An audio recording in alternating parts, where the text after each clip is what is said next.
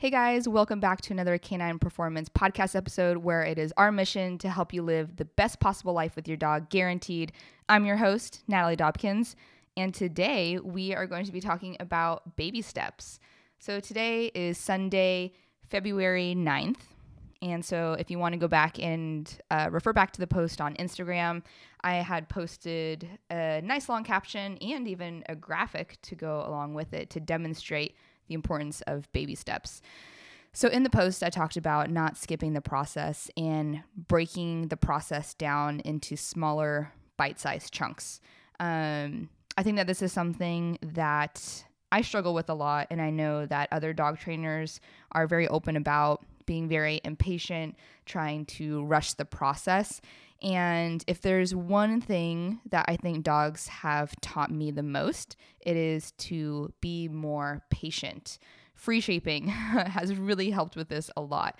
And not trying to see the big improvements all at once, but recognizing the really small improvements and then compounding that day after day.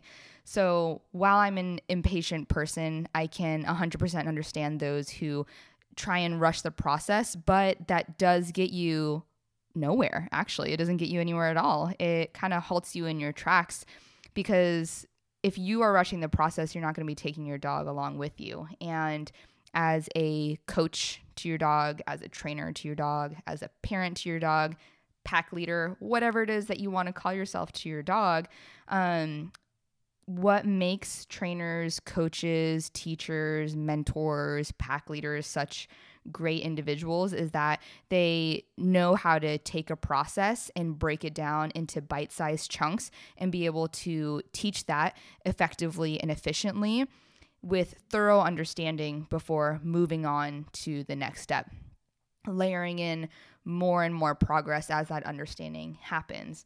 And if you have been listening to the previous podcast episodes, you'll know that we've talked a lot about equipment and tools and e-collars and, all of that jazz. And I do believe that this is one of the big reasons why e-collars can sometimes get such a bad rap, is because for me personally, I do not believe that you should be using equipment such as an e-collar if you don't even have leash pressure, having that system built with your dog.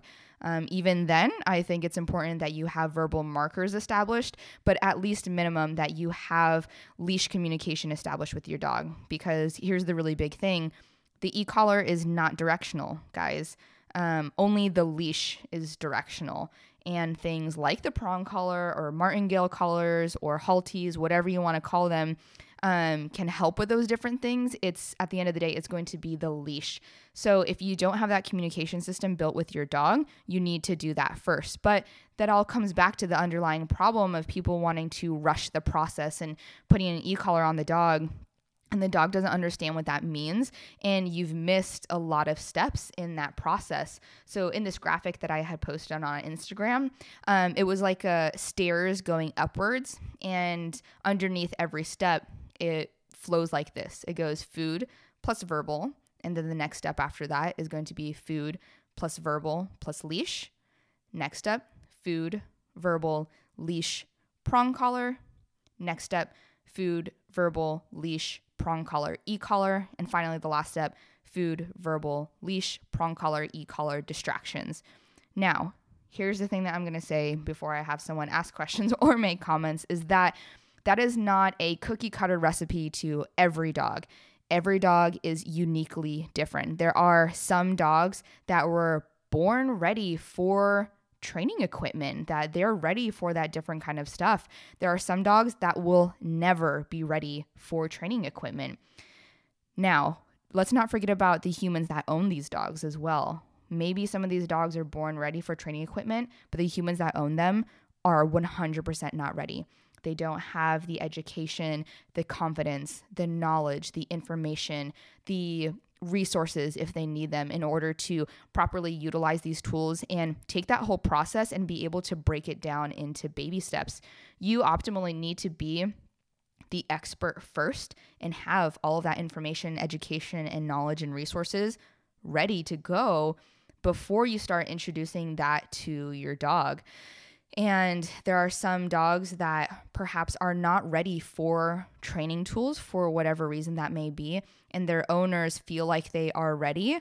And they try to use these tools with their dogs, and their dogs are just not capable of that yet. I see that a lot with owners that get puppies, and the puppies are, 2-3 months old, a bunch of puppy behavior, and they get really frustrated by the barking and the nipping and the, trying to do the potty training. They're like, oh, how can I correct this behavior? And it's like, your dog's not ready for this tool. Maybe you feel like you're ready, but your dog is not ready yet. And so those are just some different things to keep in mind. And so while the graphic that I put up, I think is just a good visual, maybe a good guideline, what it comes down to is really just knowing your dog, knowing yourself, fully knowing what your capabilities are, and also where your pitfalls are and where you're going to need some support. All dog trainers, all dog owners are in need of support, because there's so much information out there. There's more information being brought to the table. So it's really important to stay in the know of all of that new information. So, some questions to ask yourself before you start layering in some more tools is, does your dog have an understanding of verbal markers? Does your dog understand leash pressure? Do you understand how to teach your dog leash pressure? Do you have proper leash management? Can you properly handle the different types of motivation your dog needs, both positive and negative, to get the desired behaviors to teach your dog what it is that you want? With each new command and each new behavior that you're going to be teaching your dog, are you starting from the first step of the food plus verbal plus leash, food plus verbal plus prong plus leash, so on and so forth? Or do you just try and continue and climb on to the next step? These are the different questions that you need to be able to ask yourself and then troubleshoot in real time. If your dog is struggling, if you're struggling, can you troubleshoot in real time and put your finger on what it is exactly that's happening before you move on to the next step? Don't try to ignore the problems that you're seeing if you're feeling some friction and some fighting with your dog. You want to address that immediately and say, okay, what's happening? Can I take a step back and reevaluate from there? Because that's how you're going to see the most progress with your dog, by taking it one step at a time, one new tool at a time, one new behavior at a time. So that being said, I want to leave you with some food for thought, is just don't look for the big quick improvements. Just look for the very small, tiny incremental improvements every day, because when that happens, it's going to be a very lasting behavior. And don't ever underestimate the importance of repetition until automaticity can be achieved, which means that you repeat the behavior so often that it pretty much just becomes second nature, whatever it may be. So if you feel like you are struggling with training your dog with new behaviors, getting them to stop a behavior, whatever it may be, ask yourself if you have been rushing the process, if you have all of the education that you feel that you need, all of the knowledge, all of the equipment, and then reassess from there. And if the answer is no to all of those different things, how can you get the support, education, knowledge, information required to be able to build those behaviors and ultimately build a lasting relationship with your dog? But anyway, thank you guys so much. That's all that I have for you for this podcast episode. You can find us on Instagram at Canine Performance. That is CANINE_performance. You can also find us on Facebook under the same name. YouTube, you can search my name, Natalie Dobkins, or Canine Performance, and you can find our podcast on iTunes, Apple Podcast, Spotify, actually anywhere that podcasts are available. But thank you guys so much for tuning in. We'll catch you guys on the next one.